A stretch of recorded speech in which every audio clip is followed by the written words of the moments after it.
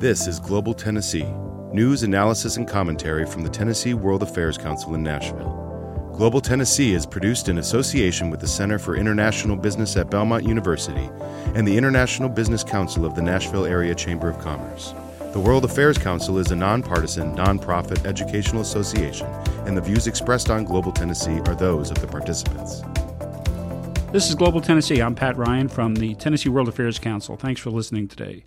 We have a special program for you today with two interviews that I believe you're really going to enjoy as we talk about the soft side of international affairs and travel and music and culture and things that make the world a more interesting place. In our second segment, we're going to talk with Lisette Diaz, the lead singer of the Sweet Lizzie Project Band, which originated in Havana, Cuba, and about a year or so ago they moved to Nashville, Tennessee, where they are making music, producing albums and videos, and appearing live at Nashville destinations and traveling around the country. So stay with us for that second segment. I think you're really going to enjoy our conversation with Sweet Lizzie and listen to a couple of tracks of their music. But first, we're extremely pleased to bring a conversation with you with Ron Madra, a renowned photographer who has spent 25 years with Sports Illustrated and has a fantastic 70-plus covers of Sports Illustrated magazine. And for those who grew up walking past newsstands, I'm sure that you will enjoy hearing some of the conversation about the athletes that Ron has met over the years. First, I've got a little quiz for you. Mickey Mantle, Tiger Woods, Muhammad Ali, Tom Brady, Derek Jeter, Sugar Ray Leonard, Nolan Ryan, Lawrence Taylor, Dan Marino, Brett Favre, riding on a motorcycle, Pete Rose, Deion Sanders, Jackie Joyner-Kersee, Willie Mays. I could go on, but the question is, what do all these people have in common? And the answer is they've all been at the other end of the lens of Ron Madra, who is a Nashville resident and internationally traveled sports photographer and travel photographer, and he's done quite a number of photography projects in addition to his 25 years at Sports Illustrated. And he's here today to talk with us about his background in sports photography, international photography, a contest that the World Affairs Council has coming up, and some workshops that he's doing. So, Ron, welcome to Global Tennessee, and thanks for coming. Well, thanks for having me, Pat. I'm glad to be here. Now, we'll mention from the outset here that listeners who have their computer in front of them should go to ronaldcmadra.com and go through some of the galleries there, because we're going to be talking about some of the photography that you've done that's displayed there, but also donsmithphotography.com, and we're going to be talking about some of the landscape photography and the workshops that are there. These links will be in the podcast notes. But first, let's start with a little bit about your background. You're a Wisconsin guy. Born and raised. A couple hours north of Green Bay Yes. in the real cold country. And tell us about growing up in that area, becoming a dyed-in-the-wool Packer guy, and how you got interested in photography. Well, growing up in Wisconsin, you are a Green Bay Packer fan by birth, and so that's always never leaves you. So I still am a hardcore Packer fan till this day. I got into photography as a young man when working for my father, who had a small printing company. And working with him, I started to shoot color separations for the printing business, and so that was my first introduction into photography. But I always enjoyed still photography, and I never at that point had thought about making a career out of it. I was not quite sure what I was going to do, and but that was my first introduction, was working with my dad for a number of years, doing color separations. So that was my start. And then you were drafted into the Army? Yes, I was drafted into the Army in 1968.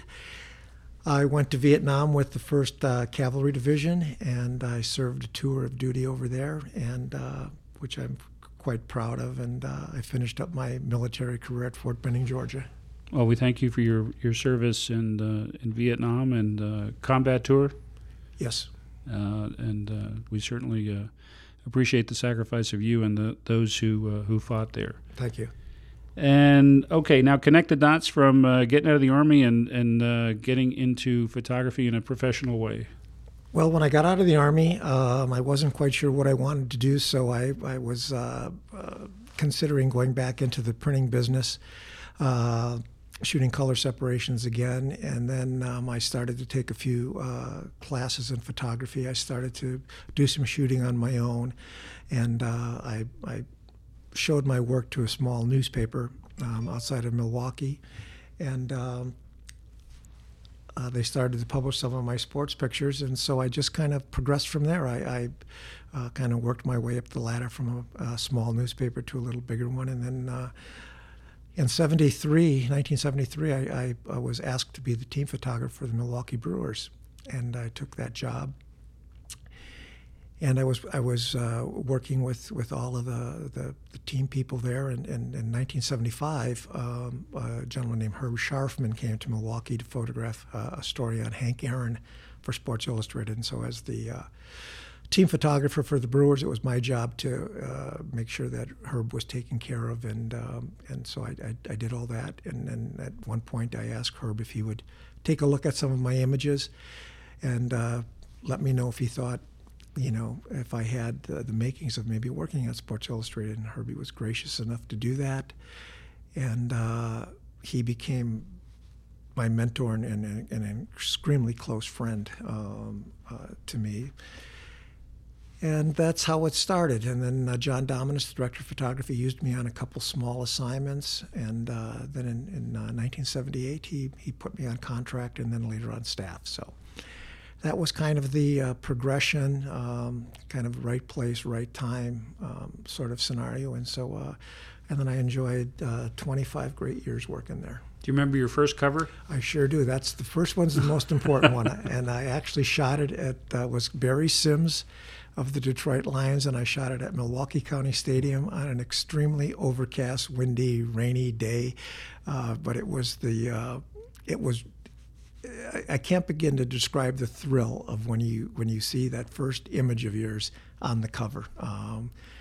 The first one's the most important one. You can have 70, you can have 100, but it's the first one that you always remember. Did you know it was going to be on the cover when you shot it? Oh, no, I didn't. I didn't even know that particular assignment was going to be a cover assignment. I was working with two other photographers, two great photographers, John Iacono and Heinz Klutmeyer.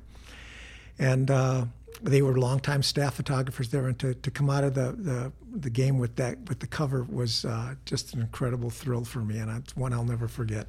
Highlight. Now you've met hundreds of athletes in your time at Sports Illustrated, and I'm sure you have. I know you told me you have a score of Mickey Mantle stories, and you probably have some other stories. Can you share what's your favorite anecdote from rubbing shoulders with professional athletes, that those among us who have grown up loving sports know all these people from afar? Well, I think what it is that I came up through the ranks even when I was working at the Brewers, and I was I hate to say using rubber shoulders, but I was with guys like George Brett and Robin Yount and Ozzie Smith and a lot of these guys, and so I being around it all those years, you got to know them on somewhat of a personal level. I got to know and I'm still friends today with Rich Gossage, the Goose. He and I are still friends to this day, and so I think that like there's so many different stories, but I think a couple that really stick out is going to Czechoslovakia with Martina Navratilova, working with Rich Gossage at his ranch, working with Nolan Ryan down in Texas, and I think that those are just some things that I just really cherish, and so I'll never forget working with some of those people, and frankly, just the way they treated me. They just were just really great people.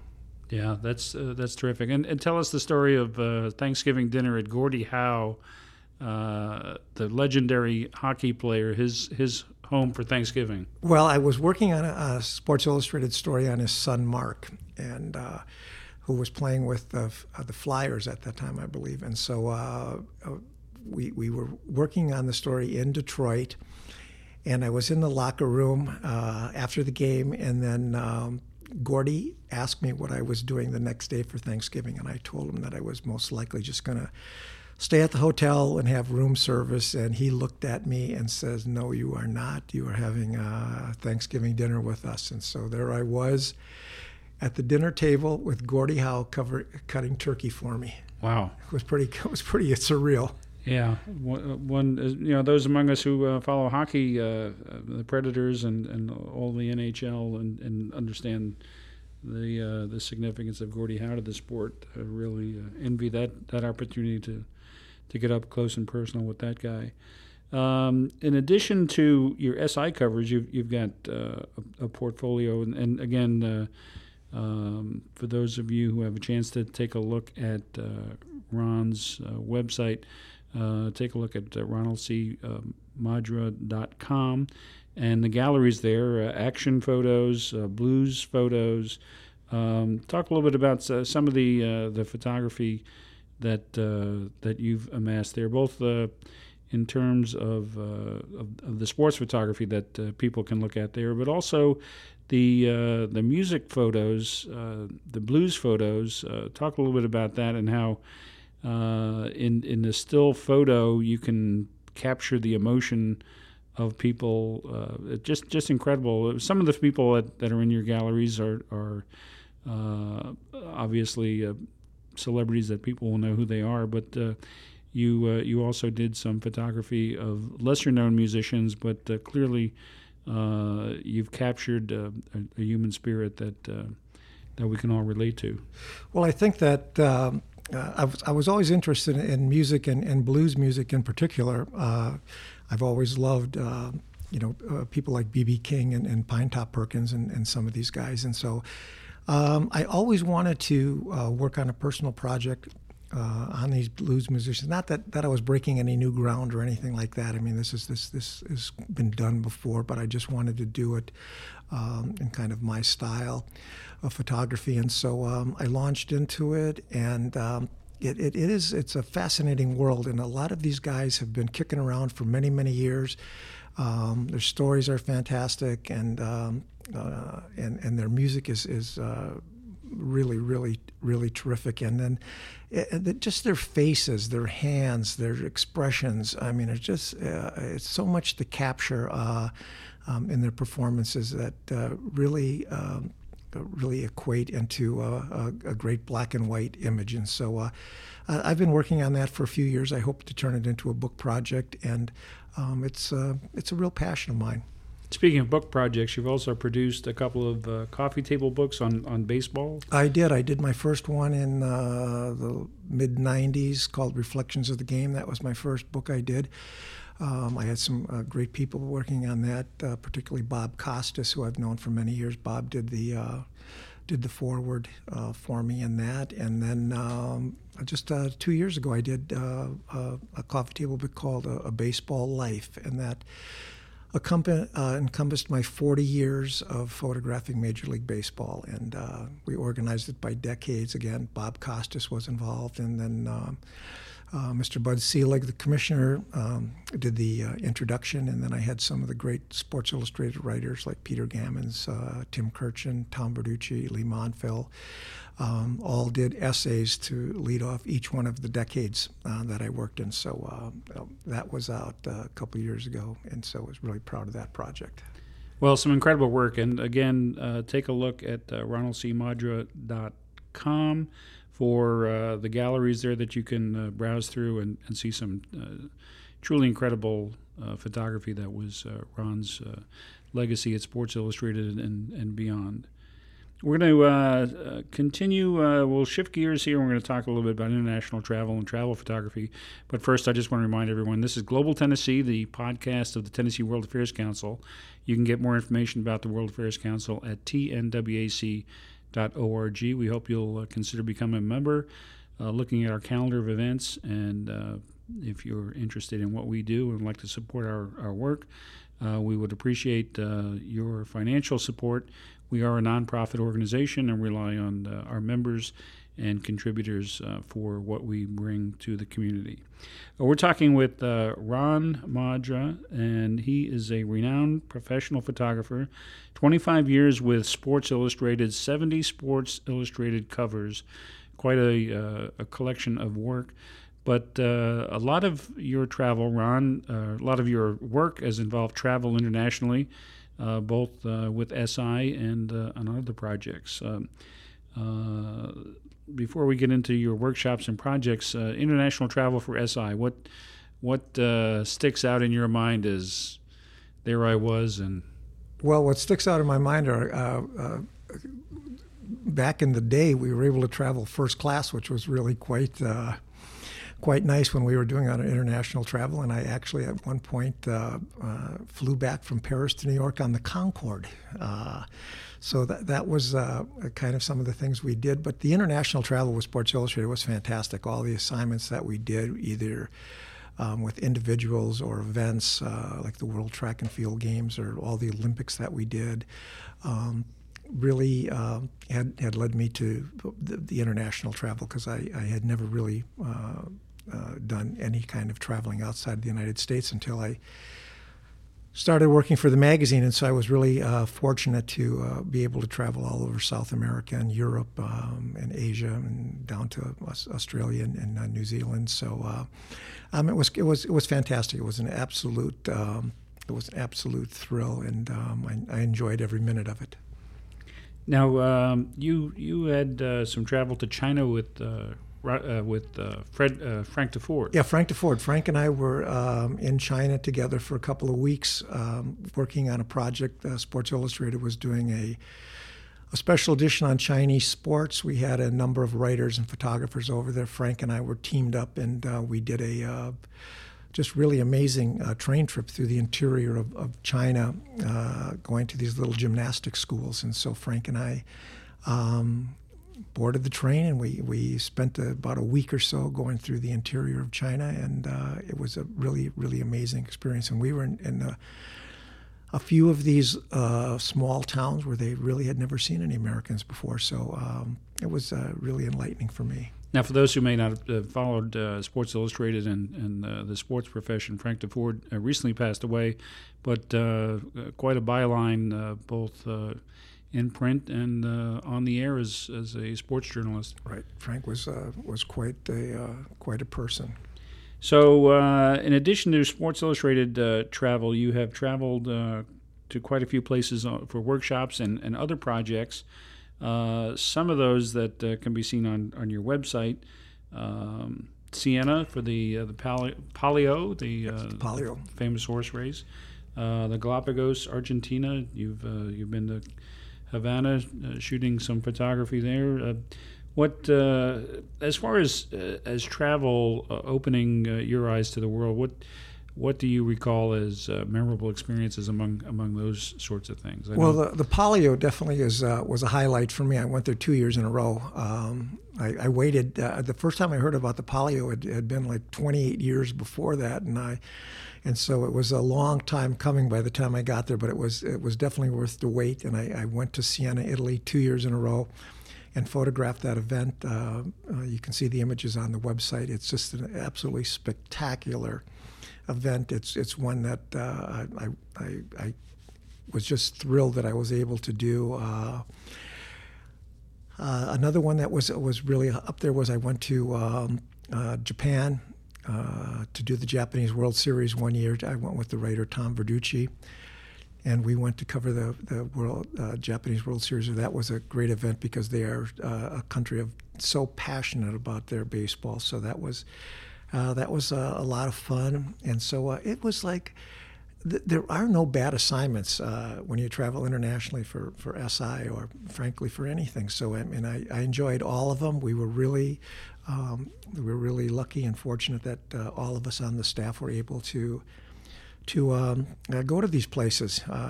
Another one was I went to Russia with the great pole vaulter Sergei Bubka to photograph him in this little town of Donetsk, which was about an 18-hour train trip out of Moscow. So, holy cow! Yeah, it was quite an experience, and so there's a lot of them. So.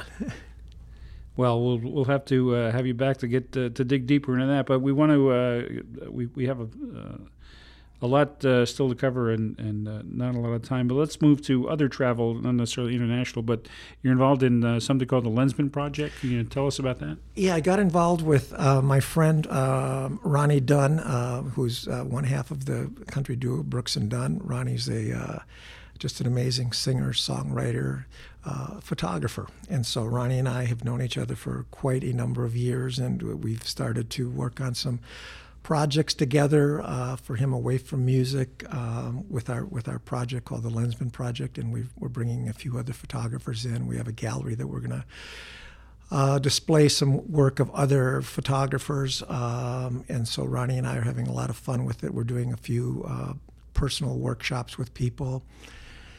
And doing one of our kind of passions for the two of us is we love to photograph rodeos. So we've been going out west for the last couple of years and photographing some rodeos out there, Cheyenne, Wyoming. We've been out there a couple of times, and we've been out to Miles City, Montana, doing a rodeo out there. And so we're just having a lot of fun with it. Ronnie's a very, very accomplished photographer himself, and so we're just having a lot of fun with it. So you can check out some of the things there. We have our lensmanproject.com. You can go there and read and see about some of the things that we're doing. I've looked at some of those photographs, and it's incredible, especially the rodeos. The power of the still image of capturing just a split second of human emotion. These riders on the back of these horses, and we all have in our mind what a rodeo is. But then when you look at one of these images, it really captures the essence of what's happening there, and the power of the still photograph is incredible. Well, I think that's the beauty of still photography. Is what you do is you can capture all of that action and emotion in one frame, and that's where I think that what I love about it. And so obviously there's room for video as well as stills, but I think there's always going to be the beauty of the still image. Well, we need to shift gears pretty quick here. We're burning through time, but we're having a great conversation with Ron Madra about his photography.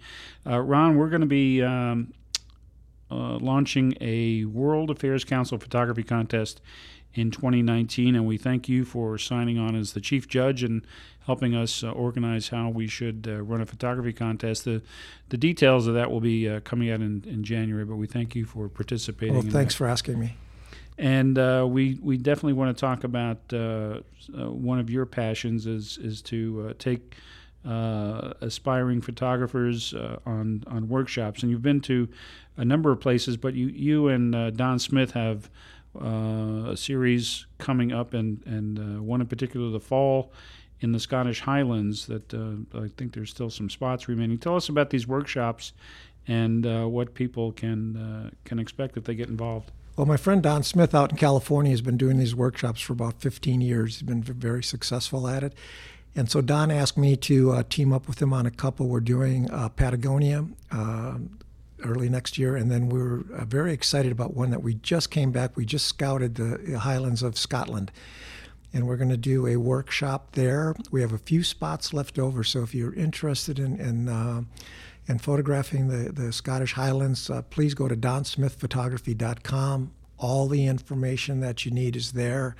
And Don and I would love to have you. It's going to be a great workshop. We're photographing areas of Glencoe, Isle of Skye, Isle of Lewis and Harris. And so if you want to enjoy some great landscapes and landscape photography, we'd love to have you. And so we're going to have some fun with that. And come and join us. Well, I've seen some of the pictures that you were posting on Facebook, and then I took a look at donsmithphotography.com, where he has some of these photographs that you guys took in your scouting trip.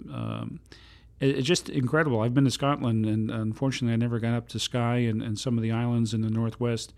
The Scottish landscapes are phenomenal, but the places you guys went were just incredible.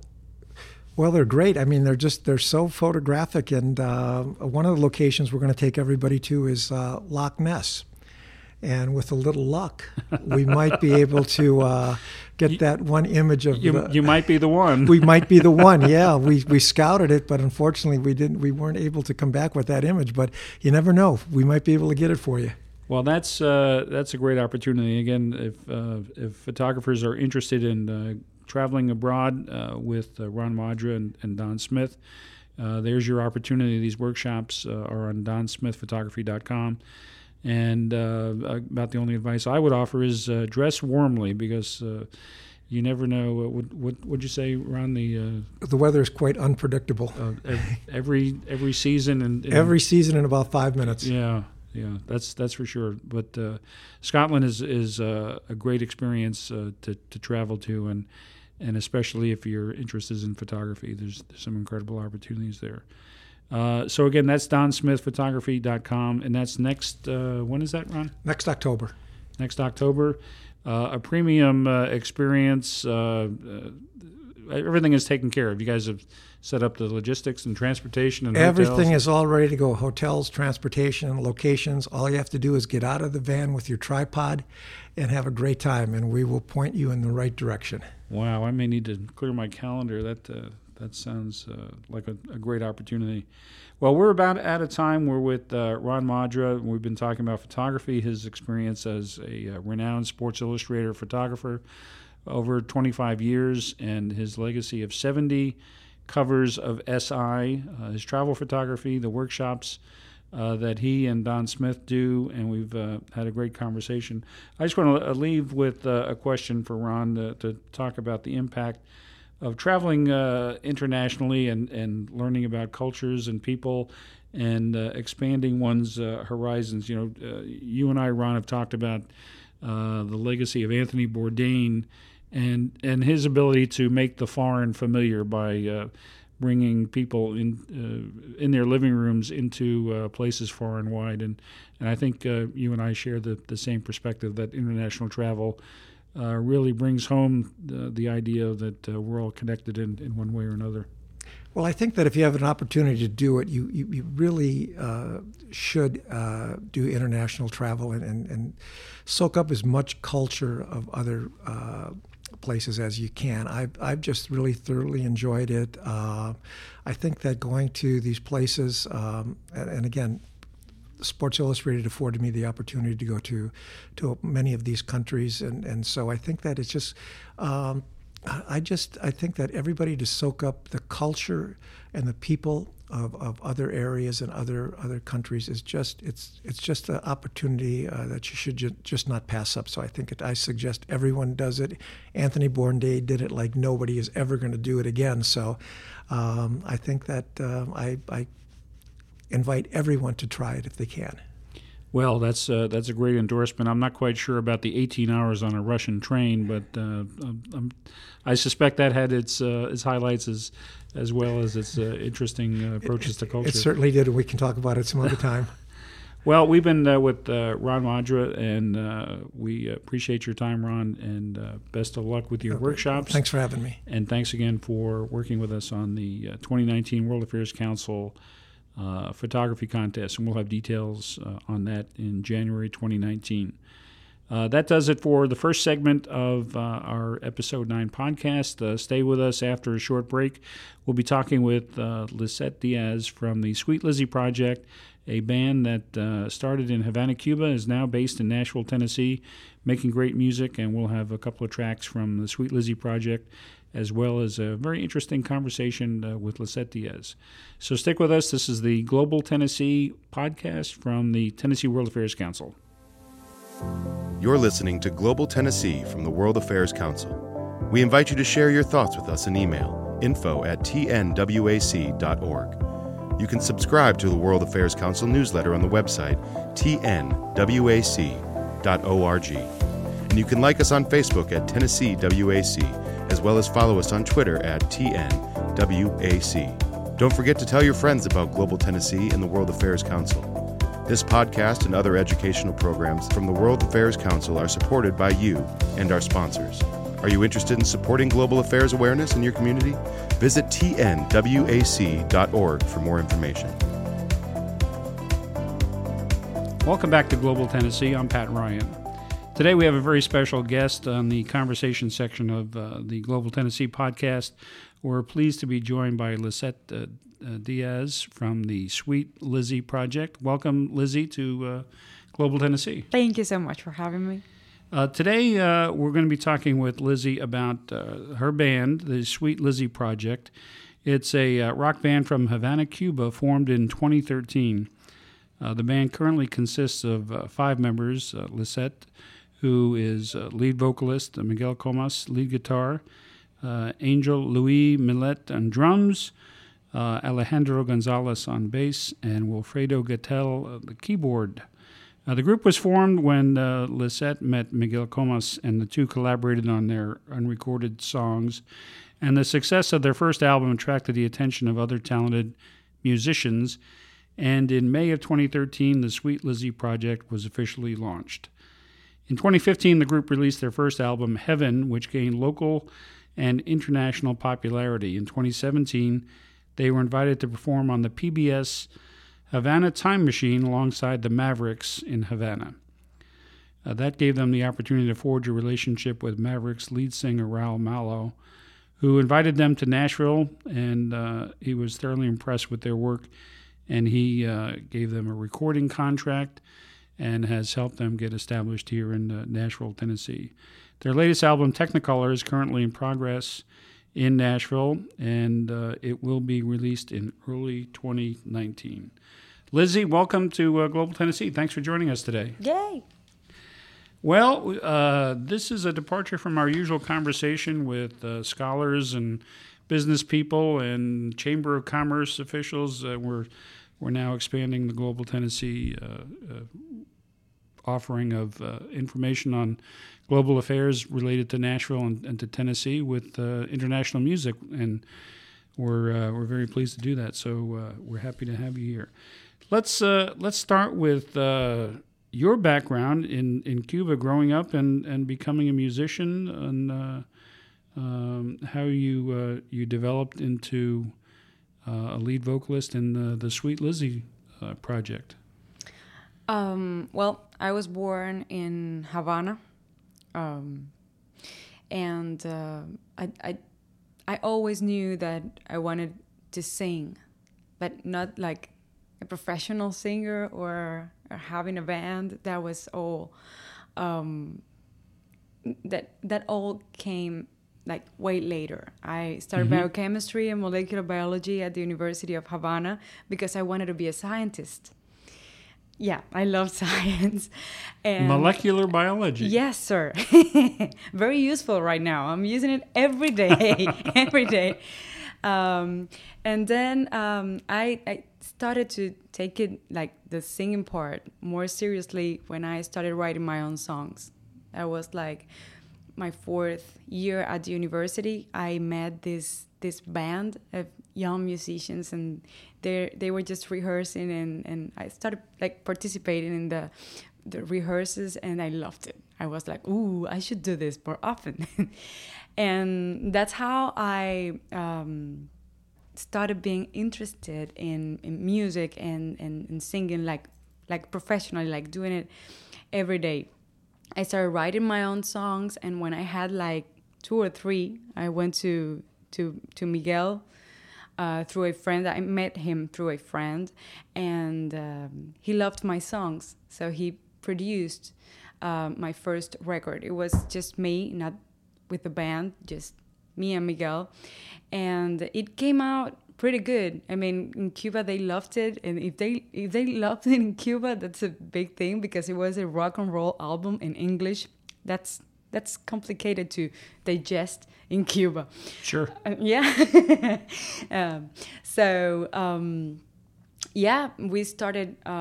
People started calling us because they wanted us to play at their places, and we didn't have a band, so we gathered all these people, and we formed the Sweet Lizzy Project, 2013. When did you start singing and recording? That was sometime prior to 2013, I assume? Yeah, like November. Oh, in the same period. Same period, yeah. Yeah, Miguel and I, we met and... So you started singing, next thing you know, you had an album. Yes. Yes, I woke up that day and I said, I think I want to record an album. Now what sort of infrastructure or support or systems are available in Havana for prospective musicians to get connected with that kind of opportunity? Zero. Like in my case, I was not related to the music scene in Cuba. Mm-hmm. So I didn't come from any music school. So I had nothing to do with recording studios, record labels. So we just had a room with a few microphones, a computer, and that's it. And so Miguel liked your songwriting and said, "Let's collaborate and get this done." Yeah, let's do it. That's spontaneous. Now, Miguel, was he already a professional musician? Yeah, he was. Okay. Yeah, he's been playing for years, like since he was like 14. Okay. So you were his discovery? Kind of. Yeah. Kind of. Yeah, I went there. I remember that day. I went there with my guitar. I had a guitar since I was like 15 because I loved guitar just for fun, like not serious, but yeah, I went there. I was shaking because I was like, I'm gonna meet this guy and he's like huge and then I'm just here with my 2 songs and I'm sure they are not good enough, but that's okay. I'm just gonna do it, and then we became good friends. Then we became a couple, and we've been together since then. Oh, excellent. Yeah. Now, the first song you wrote, you told me, is Sometimes. Yeah, that was the first song I sang in front of him that day, Sometimes. And we're going to hear that. Can you tell us something about the inspiration for the song and how it came about? Yeah, it was it was about a boyfriend I had before Miguel. And I was trying to end that relationship like forever, but I couldn't find the right moment to do it. So yeah, that's Sometimes. That's the way it was born. Okay, well, we're going to listen to Sometimes right now. This is the Sweet Lizzy Project performing the song Sometimes.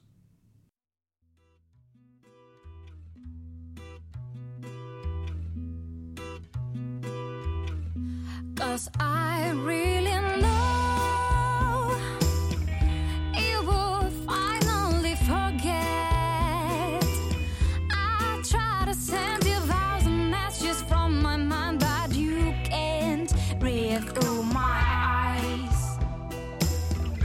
I'd like you to know sometimes there's no other chance, and if I just wanna say yes, there you are to be mine, no, and I'm lying to myself. I understand sometimes it's not enough. I do my best, but it's the same old song. I really appreciate all the moments that we lived, and sometimes I cry. Well, that was Sometimes by Sweet Lizzy Project, and we're here in the Global Tennessee Podcast with Lisette Diaz, the lead vocalist of the Sweet Lizzy Project, and she's talking about the band's creation in Havana, Cuba, and moving to Nashville, Tennessee, where they now are based and continue to record and perform. Lizzy, thanks again for being with us. Let's talk a little bit about the transition from Havana to Nashville. How did that happen? Well, like a year and a half ago, like 2 years ago, PBS filmed a special show called the Havana Time Machine in Cuba. It was about the Cuban music scene, like different artists from different genres of Cuban music. And surprisingly, they were interested in the Sweet Lizzy project because it was different. It was rock and roll, and that's not the kind of music you expect from Cuba. Like when you think about Cuban music, you don't think about rock and roll, and not in English for sure. It's all about salsa and timba and some other like traditional Cuban music. So I guess that it was that was kind of interesting for them, and they made us part of that show. Raúl Malo from the Mavericks, he was the host of the show, and at the end of the show, it was a huge concert with all those artists and the band, the Mavericks. So that's how we met. Raúl Malo, his parents are Cubans, so he's kind of he can relate to the whole Cuban thing because of his roots. Sure.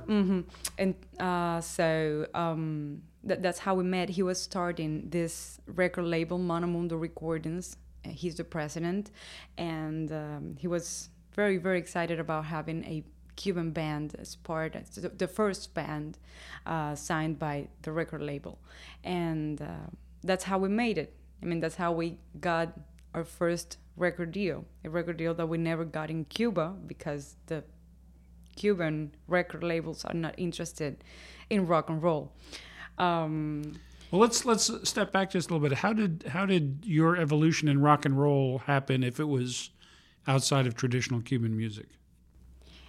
Because I know that's the kind of music I Did like. you listen to a lot of rock and roll growing up? Yeah, the Beatles, Rolling Stones, yes. Yep. Yes, and I mean, there's a lot of people in Cuba who really love rock and roll. So rock and roll will change the world. And it was banned for a long time in Oh, Cuba. was it? Oh, yeah, you could go to jail for just having a CD of the Beatles in your house. So was the rock and roll music passed around on CDs, or obviously not on the radio if it was banned? How did you get to listen to? Well, there was a long what time. you were listening to? That was a long time ago, and through your parents or your family, they would have old records. What years? You're quite a young person to be saying a long time ago. I think it was by like the 80s, maybe 70s. Oh, okay, No, when you started listening to it, what era was that? Oh, you mean when I started listening to them? Oh, I was a kid. Yeah. I was a kid. About what year?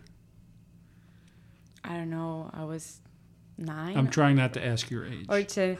I'm 27, and I don't have a problem with my age. Yeah, I was born 1991. Okay, so growing up as a young person, you were listening to rock and roll on CDs that were being passed around. Mm-hmm. Okay. Mm-hmm. So now fast forward to the time frame when Raúl Malo Yes. discovered you and was interested in a band from Havana that played rock and roll music. Mm-hmm. Go ahead. So he was interested in our music. We wanted to do this album together, Technicolor, that we've been working on for a year now.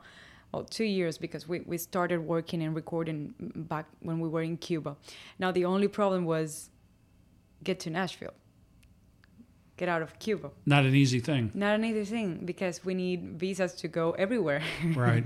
Yeah, and but it was okay. I mean, we had this opportunity. There was a record label behind us. So you had sponsorship, and the Obama administration had opened the door for more exchanges. Yeah, cultural exchange, and then that was great. But then Trump just closed the embassy. So so the door was closing. Mm-hmm. Right, we had the interview to get our visas, and like 2 days before, the embassy just announced that they were not doing more interviews. So it was serendipity that you were discovered, and it was almost a timing of consequence of politics that it almost didn't happen. Mm-hmm. Almost didn't happen. So we were like, all right, we're done. There's no way we can work from here, and how we're going to tour the album, how we're going to play in the United States or any other. Yeah. So hopefully, I mean, luckily we had a lot of friends at the embassy in Havana, because we had worked with them for a really long time, and they opened the embassy just for us. They did the interview, and they gave us our visas. So that's how we came here. So thank you so much to all of them. To the staff at the embassy. Yeah. Well, it was good consequence. We're still in touch. We love them so much. Oh, is that right? Yeah. Well, good. That's terrific. That's a terrific story. So then you land in Nashville. And when was that? That was November 2017. Just over a year ago. Yes, yeah. And what's happened since then? About a year ago. Well, we got here with tourist visas. So we had to change our status to be able to work like legally. I hate attorneys. I hate paperwork. I hate all that. And we've been doing that for a really long time. One can only imagine, especially in the current environment where Yes. immigration is a contentious issue. Mm-hmm. Mm-hmm. So, yeah, we've been through a lot of bad things. Like, I don't like that. I don't think that it should be that hard, especially when you have a reason to be here and you really, you want to work and you want to share your music. Right, as artists. Mm-hmm. Yeah, but it's okay. We've been very, very lucky. So we got here, we changed our status, we became completely legal, and we've been working since. We've been touring coast to coast here in the United States. We finished the album. It's almost done, and it's beautiful. I love it. Excellent. I'm very proud of all the things we've done together. It's been hard. We're missing home every single day, but we're happy. So is the plan to stay in Nashville? You say you're missing home. Is there any talk about returning and recording from Havana? Or is this your... We would love to go back to Havana. We have a lot of friends and family there, but we have a lot of work to do here. And to us, it's not about the place where you live. It's about the place where you do what you love. So if it's here in Nashville, then we have to be here. Yeah. Now, your previous album is titled Heaven, is that right? Yes. And we're going to listen to a cut from Heaven. Can you, and it's the title song. It's a title song. Tell us about that one. Well, I think that's a song Miguel wrote for me. He's another songwriter in the band. It's mainly him and I. Yeah, he wrote it for me. I'm not quite sure what he wanted to say there. I'm not sure I wanted to find out because we would have this kind of complicated relationship several times. So, but yeah, I love that song. Okay, well, we'll share that with our listeners, and we'll all discover together what special meanings there might be there. So this is Heaven from the Sweet Lizzie Project, and we hope you enjoy it.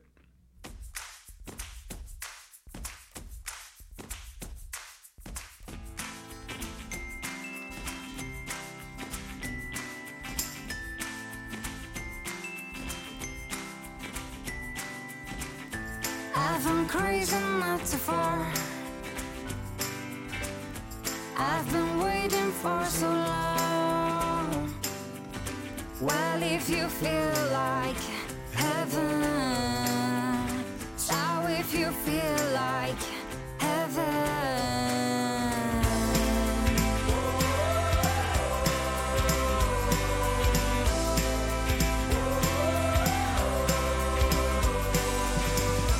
I've been crazy not too far. I've been crazy not too far.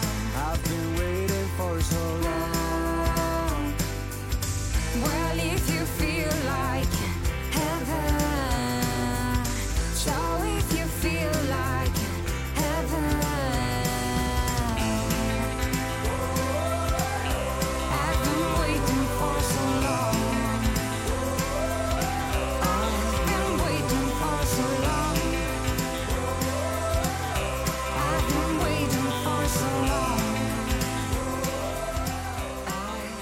Well, that was Heaven by the Sweet Lizzie Project, and we are here with Lisette Diaz, Sweet Lizzie, and talking about the band's transformation from Havana, Cuba to Nashville, Tennessee. Lizzie, tell us a little bit about some of the performances that you've done here. I know you one of your first performances was at Bluegrass Underground, playing inside a cave. Tell us about that. Yes, that was our first gig here, like 5 months after coming here, while we were waiting for our change of status. And it was inside of a cave. We were the very first artist on that stage. Now, that's a series that PBS does, Bluegrass Underground. Bluegrass So this is Underground. something that's been going on for years. Yes, And, but this cave was new. Like they changed the cave Right. this year, so they build the cave from scratch. It was all dirt, and they have to build it. They have to do the lights and the stage, everything. Yeah. Mm-hmm. Now, our good friend Todd Jarrell is involved in the production of that whole enterprise, so I'm familiar with it. It's and I've been to the old cave, and it was quite a show there. I can't wait to go see what they've done in the new location. So here you are, a band from Havana, Cuba, and somebody says, "Come play inside a cave." What were you thinking? I was scared at the beginning because since it was new, I was not sure if it was safe. Yeah. Like if something goes wrong, I'm gonna be the first one to know it. Like a stone or something. Yeah. You must have been thinking when someone suggested playing in a cave that maybe this was a joke. Well, when we met the Todds, both of them, Todd Gerald and Todd Mayo, in Cuba, when they had the idea of the Havana Time Machine, I remember their business card was a picture of the cave, the old cave. Yeah. And I was like, really? These guys have a show inside a cave? That's weird. That's cool, but weird. Yeah, it was amazing. I love caves. Like nature. So and it worked out. It worked. Yeah, and it was so cold and humid. But the sound was like a recording studio. It wasn't this natural reverb. And it was like 800 people there. Terrific. I was Well, so scared. We'll have to find that on the PBS broadcast archive somewhere. Tell us about some of your other performances. You've traveled around the country, Florida, Massachusetts, California. Mm-hmm. What? We went to Miami. That was very special for us because we have a lot of friends and family in Miami. That's full of Cubans. Sure. Yeah. And yeah, we went to California. We loved California. New York. We played at Long Island. It was a beach fest for Antigone Rising. That band. It was great. And we played Massachusetts. This venue called the Indian Ranch. We opened for the Mavericks. A beautiful crowd and a beautiful lake. I think it's the lake with the longest name in the United States.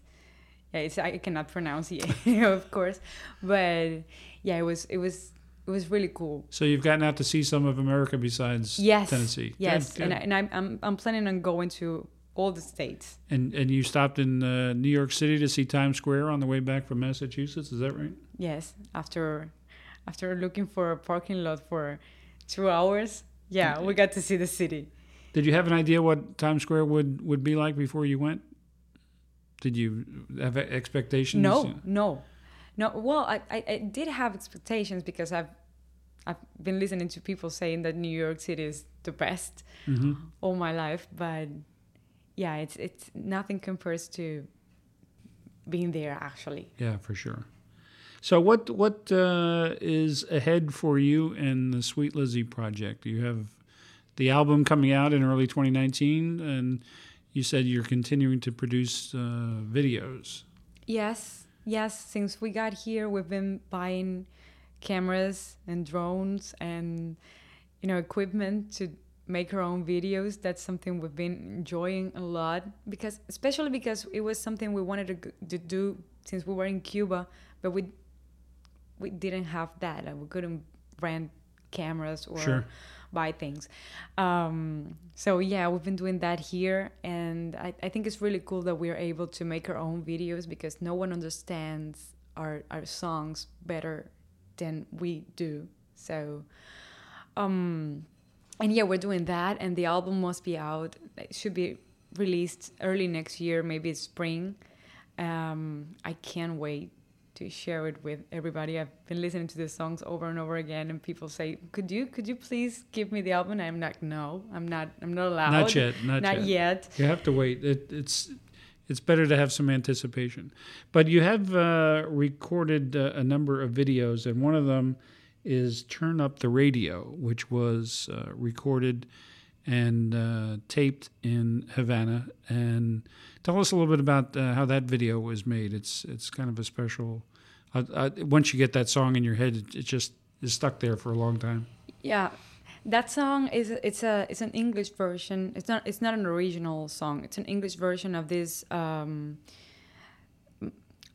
Latin song that's called "Súbeme la Radio," and it was written by a Cuban songwriter. That's a friend of ours. So it's a reggaeton song. We don't do reggaeton. We don't like reggaeton, but we decided that we wanted to do this English version and just see what happened. Well, we're going to share that with our listeners, and you can also find in the podcast notes a link to the video of "Turn Up the Radio." But for now, here's the Sweet Lizzie Project and "Turn Up the Radio."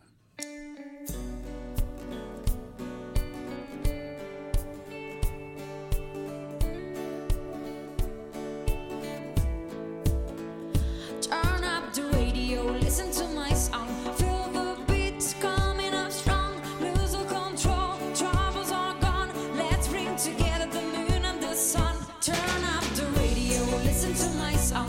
Feel the beats coming up strong. Lose the control, troubles are gone. Let's bring together the moon and the sun. Turn up the radio.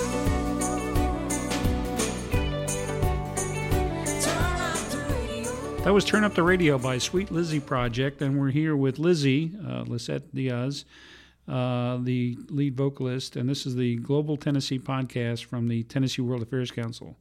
Lizzie, we're closing out this segment of the podcast, but wanted to mention that the Sweet Lizzie Project has booked appearances for the 21st of December at City Winery in Nashville, and the 29th of December at the Blues and Boogie Bar in Printers Alley in Nashville, one of my favorite spots because it's across the street from where I live, so it's a convenient place to turn out to. And I will be in the front row, definitely at that show. I can't wait to hear the band live at the Blues and Boogie Bar on the 29th. Well, what would you like to share in closing comments with us about your experiences in Nashville, the people that you've met here, any other comments that you have about being a Cuban rock band in Nashville, Tennessee? Well, it's been very interesting. I mean, we've met new friends, we've met family, like people, beautiful people, and extremely talented musicians. I mean, we've been able to share our music and thoughts and just spare time with very interesting, very cool people. And this has been a new experience for all of us. I mean, we've lived here things that we never imagined, since, getting our driver licenses, which really, it seems like something really easy. In Cuba, you don't have a car. So getting a driver license or a social security or bank accounts or all those things. And in the process, we've met all these beautiful people. So Nashville's always going to be in a very special place in our hearts. So thank you so much for welcome Sweet Lizzie Project as part of the Nashville community, as part of the Nashville family. Well, thank you for bringing the talent of your band to Nashville. Nashville is a place that is attracting musicians from around the world, and clearly the Sweet Lizzie Project coming to us from Havana is just one more gem in Nashville's collection of great musicians. And thank you for your time today on Global Tennessee, and we look forward to hearing you and seeing you in the new videos, and best of luck. Thank you so much for inviting me. That's it for the Global Tennessee podcast today. We appreciate you listening, and you can find our podcast on iTunes and SoundCloud. Also, check the Tennessee World Affairs Council website for information about upcoming programs, global town halls and global dialogue speaker series, and other events that we host for the community. You can visit all that at our calendar at tnwac.org. And remember, the Tennessee World Affairs Council is a nonprofit organization, and we rely on members and donors. So when you are on the website, please consider making a gift or becoming a member to the World Affairs Council. That's it for this edition of Global Tennessee. I'm Pat Ryan, and we'll see you next time. This has been Global Tennessee from the World Affairs Council in cooperation with the Center for International Business at Belmont University and the International Business Council of the Nashville Area Chamber of Commerce.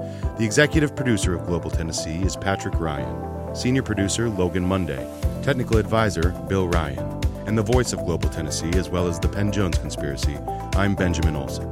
Visit tnwac.org/podcast for more information.